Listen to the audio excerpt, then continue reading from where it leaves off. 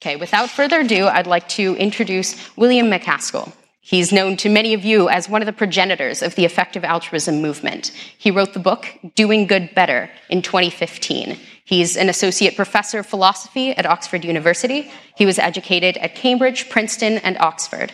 Now he's the president of the Center for Effective Altruism, founder of Giving What We Can and 80,000 Hours. Please join me in a warm welcome to Professor William MacAskill.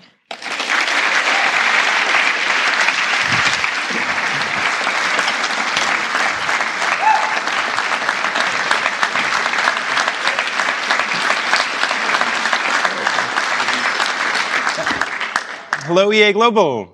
It's great to see you all here. When Amy and Tara first suggested how we were going to do EA Global this year, they were saying, well, it'll just be like a few kind of small events, and apparently 500 people is small now, so I guess I've got to get used to that. So this talk's going to be about the theme, or kind of one of the themes of the conference, which is the intellectual explorations of intellectual exploration within effective altruism. Okay, I think the slides aren't working. Hey, no, now they are. Okay, so it's about intellectual exploration and the kind of current state of EA and how those two things are related. Where, the overarching theme of the three EA Globals that we've had is the idea of doing good together. The idea that we can potentially have much larger impact if we think about doing good as a community rather than as just a collection of individual agents. And one of the things that implies is, really continuing to explore, because if you get new evidence, new insights, it's not just you that benefits, but it's actually the whole community. So I'll start off, as I usually do, by giving some updates over what's been happening in the main organizations over the last year. So Charity Science Health, organization that sends reminder SMS messages to people in India to remind them to get immunizations. They've been doing super well. Got a second GiveWell incubation grant of $350,000. That now means they're up to over $500,000. And, I say this every time I mention them, but I just really want to highlight how awesome Charity Science Health are in terms of the approach they took to founding a new organization, of doing like a complete literature review to look at what are the most, effective programs that we know of that don't yet have a nonprofit working on them. I mean, this is a really small number of organizations, to my knowledge, have actually ever been founded using that approach. Life You Can Save, again, have a steady growth with respect to moving money. Last year moved about $2.7 million to global poverty charities, GiveWell top recommended charities in particular, with probable 40 to 50% growth this year, going up to hopefully about $4 million. So, as we can see, the kind of charitable fundraising aspect of EA is still going very strong. Founders Pledge has approximately doubled the number of total pledges that it's been able to raise compared to the year before, where Founders Pledge, for those who don't know it, encourages tech founders or other entrepreneurs to donate at least 2% of their profits upon exit to the charity of their choosing. And so again, that's been going really strong, doubling over the last year.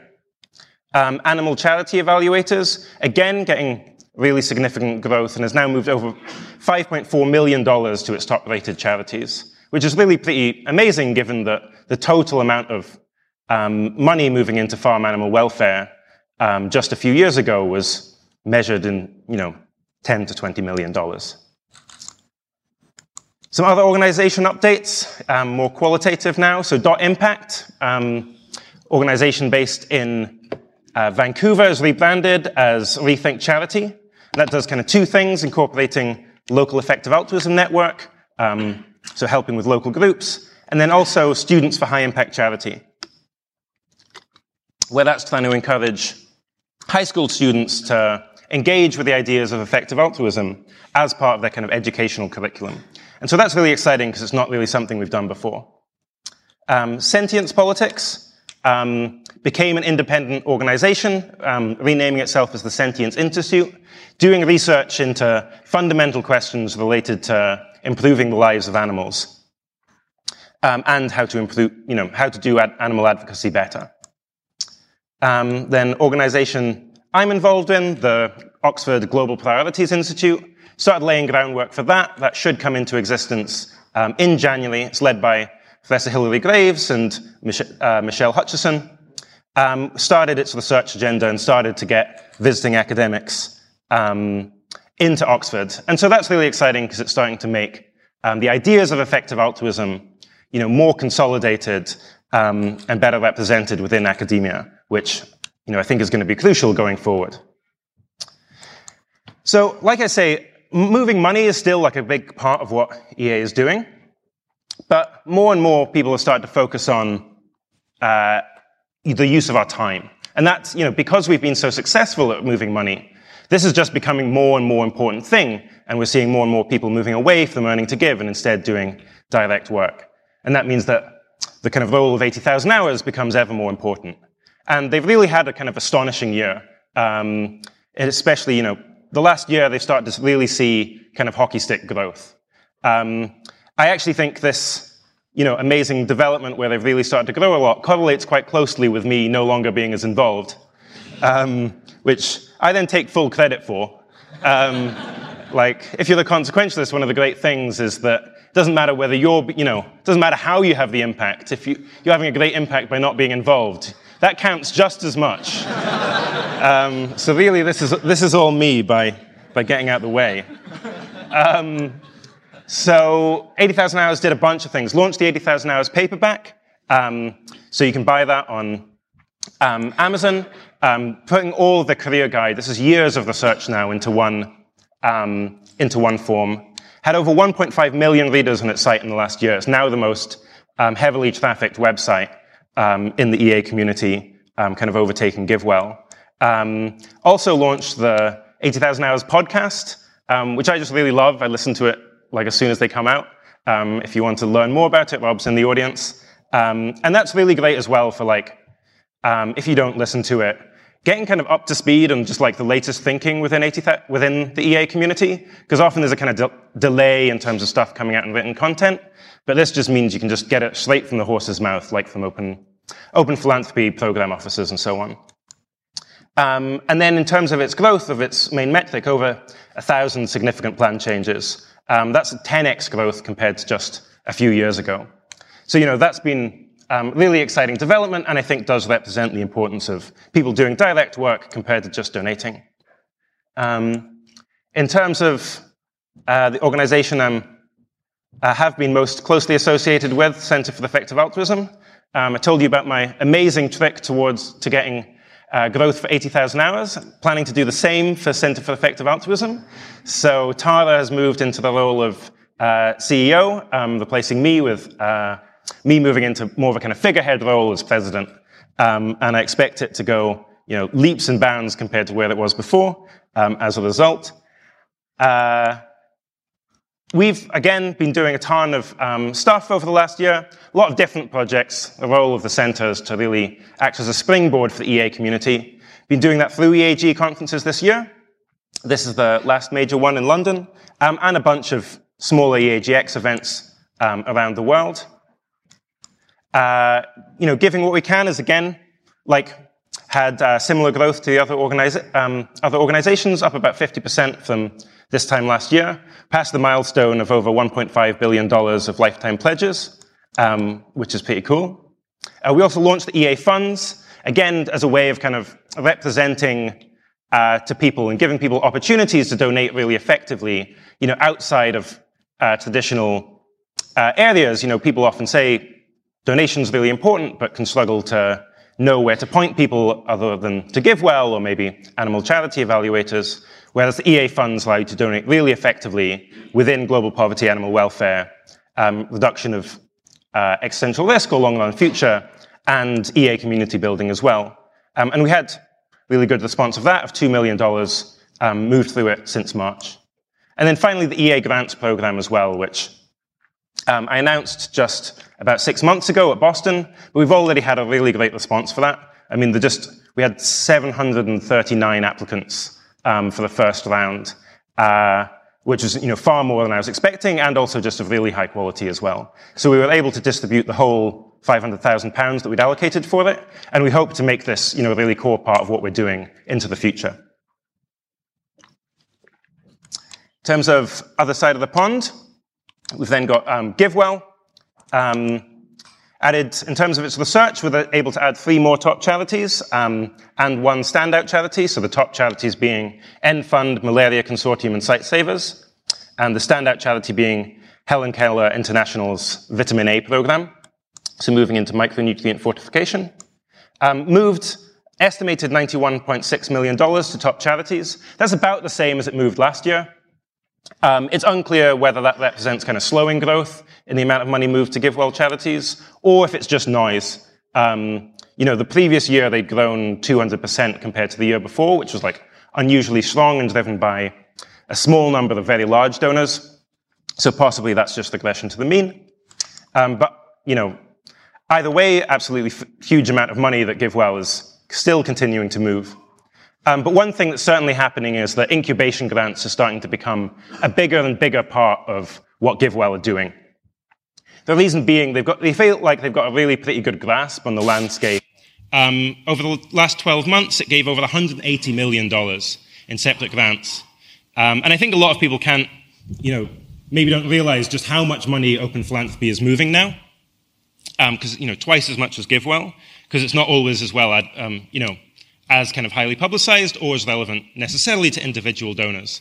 But they've made a number of big grants. So again, familiar grants to GiveWell top charities, AMF and SCI, but then also progressively grants outside of that into much more speculative areas. So Target Malaria, working on gene drives that has the potential, at least, to give us the ability to completely eradicate malaria for a very low cost.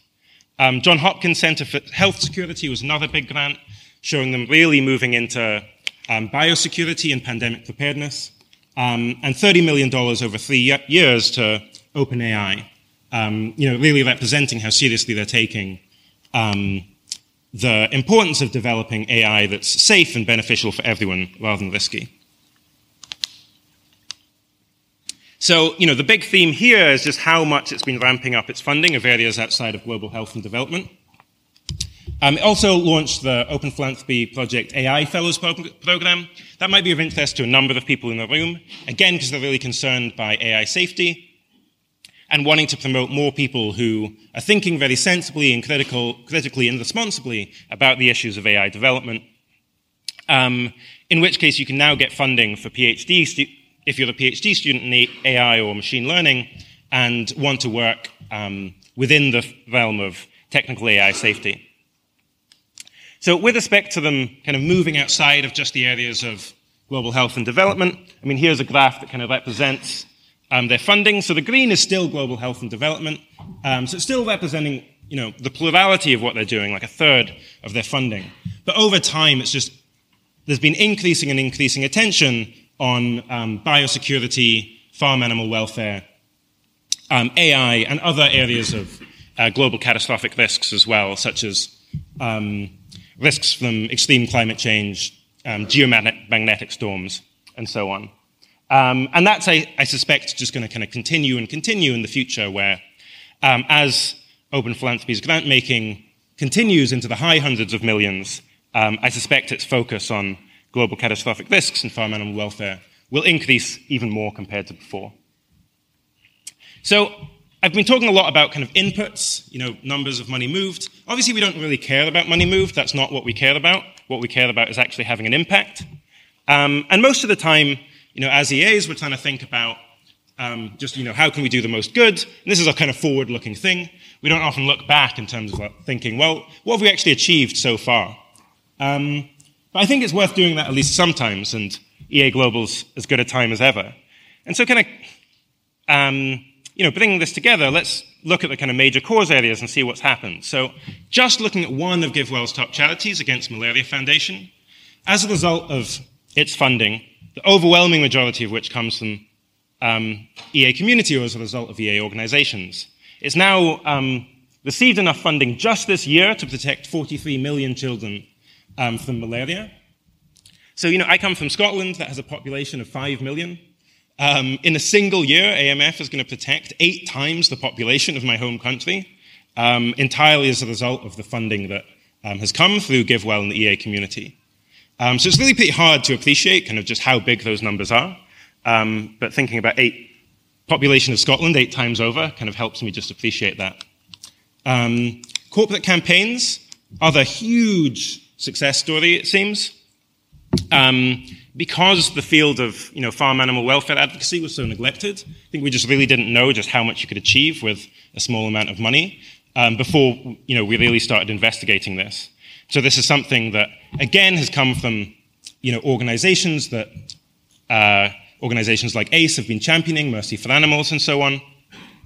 And for those who don't know, the idea is you just go to the big retailers, point out the conditions of factory farm chicken, layer hens in their supply chain, and say, hey, you should really change this. And if they say no, they say, well, you should really change this, and maybe we'll have a campaign to tell the public about the sort of conditions that the eggs that they're eating in come from. And it's been enormously successful with all the top 50 retailers and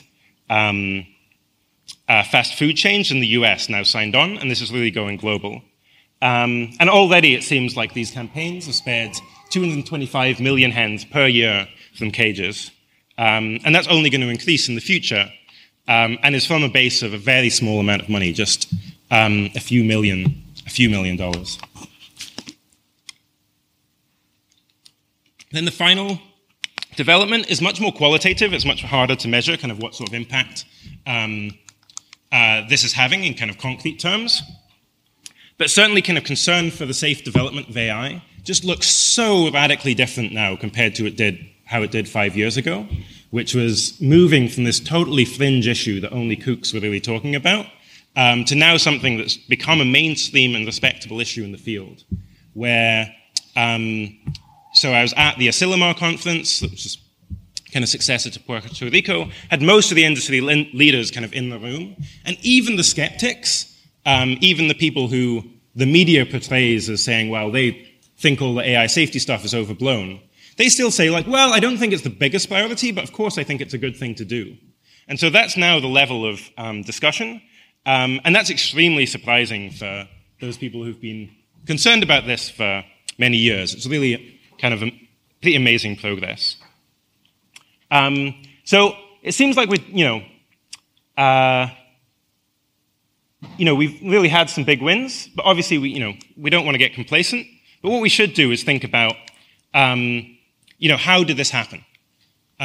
What was it that was like, when we kind of go back, not just in the causal chain of like, well, we managed to move this money, but what was the kind of key distinctive thing that EA was adding?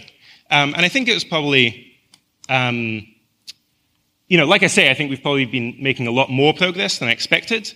And like I say, we should be thinking about kind of why that is, what was the kind of key underlying idea. And I think that one potential answer, not the only answer, but I think one we should think about, is I think you're just never going to find out. So I'm just going to have to end the talk here. Weirdos saying two things. And to illustrate this, here is one weirdo. When I was in the Bay, I used Eliezer Yudkowsky as the example, but we have many weirdos to choose from. My favorite thing about this picture is that it's like Bostrom is the existential risk. He looks remarkably like Agent Smith from The Matrix. I also don't want to say that it's only people in existential risk who are in the weirdos category. Here's Toby, another weirdo. This is from when he got tons of attention in the BBC for his pledge to give away most of what he earns. It might be kind of hard to see from the photo, but the BBC got, to illustrate the idea of giving a substantial proportion of your income, they got him to just throw money into the air. Which I really think is the perfect metaphor for effective giving. Certainly that's how the BBC understands it. But then my favorite of all, in terms of photos making people look dumb, is Peter Singer. But the thing, representing his views on the importance of preventing animals from being in factory farms, rather than any of his other arguments he's made about non-human animals. But my favorite thing about this is that this isn't just an isolated photo. Over and over again, there seem to be these photos of Peter Singer cuddling farm animals. But not only farm animals. My favorite of these overall is Peter cradling carrots like a baby. And I would pay so much money to know what was going through his mind at this time, where he's thinking, because he's very mild-mannered, like he really is, what you imagine a kind of mild-mannered philosopher to be. And he's probably thinking, I'm one of the great philosophical minds of my generation. But if this is the way to do the most good, I guess I'll hug the carrots. Okay, I think there's a deeper point to what I'm saying. And that point is the importance of kind of continuing to explore. So I do think it's the case that EA has had some real successes, certainly compared to how I was thinking about things, back in 2009 when, Giving What We Can had 23 members. It was me and Toby working part-time. He once suggested that maybe we'd want to hire someone part-time. And I was like, that's just insane. It's never going to happen. So things have gotten a lot bigger since then. And there might be a temptation when you have, greater success than you were expecting to really double down on those successes and then just say, okay, well, we're having big wins within global poverty, farm animal welfare, and global catastrophic risk, so let's just really keep doubling down. And I think that would be a mistake. At the worst situation, you get kind of everyone just thinking, well, what's the best thing for me optimally to do? Well, it's this cause area. What's the best thing within that cause area? Okay. And everyone makes the kind of same decision. And then you end up with 1,000 shitty AI researchers. And that's not what we want from an optimal community. Instead, we want to promote a diversity of approaches, a diversity of ideas, even in cases where you think, well, maybe this isn't the most important thing, but it's really underexplored. And there's huge gains in terms of value of information for the whole community to be able to explore those ideas. And that's what this conference is going to focus on most. So another way of putting this is that EA is a question. It's not an ideology. The question is about how can you do the most good? And we have these tentative answers, but that's what they are. In the same way as within science, what is the scientific method? It's not a body of knowledge. It's not a body of facts. Instead, it's like a methodology. It's an approach for trying to sort truth from falsehood. Similarly, effective altruism is about trying to take that scientific mindset and use it to answer the question of how we can do the most good. And we'd lose a lot of value if we turn effective altruism into a set of answers rather into this question and this mindset and this methodology. So how does that relate to the conference today? I think the conference today is about, and tomorrow is about, EA as a community thinking how can we have the biggest impact as a community as possible, but then with a particular focus on the importance of intellectual exploration in order to increase that kind of community impact. Where the idea is, you discover new insight, and that will ripple across the entirety of the community. Okay, I'm going to give up on this now. That will ripple across the entirety of the community. And so, in the course of this conference, I think, again, kind of echoing what Rox said, it can be very easy to think I'm into global poverty, so I'm going to talk to all the poverty people, or I'm into farm animal welfare, so I'm going to talk to all the animal welfare people. But I think the most important thing, or one of the most valuable things from this conference, is the ability to kind of learn new things. And one thing that this community really tries to do is to foster the kind of virtue of changing your mind. Where so often people can get into this mentality where they're like, this is my beliefs, especially when it comes to kind of moral matters.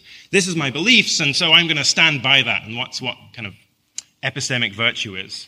Whereas that's, the opposite of what we want to try to promote. If you change your mind, that's huge. If you're in an argument with someone and you're the person that changes your mind, you've won in an important sense. That's not losing the argument. And so during the course of this conference, I think the aim should be like, can you change your mind in the course of this conference? Whether that means just, maybe that doesn't mean a kind of flat out change of beliefs. Maybe it just means argument that you want to think a lot more about that you hadn't really appreciated. Maybe that just means becoming more confident or less confident in a certain opinion you had. But certainly going to those talks that you don't know much about, trying to talk with people who have very different perspectives than you, trying to get to the kind of, bottom, if you can, of those disagreements and try and figure out, how can you try and improve your view? And I think it's only, if we do that, only if EA, if we kind of keep that open-mindedness, keep that idea that EA is a question, not an ideology, only if we do that can we, really achieve all that we hope to do so as a community and a movement. Okay, thank you.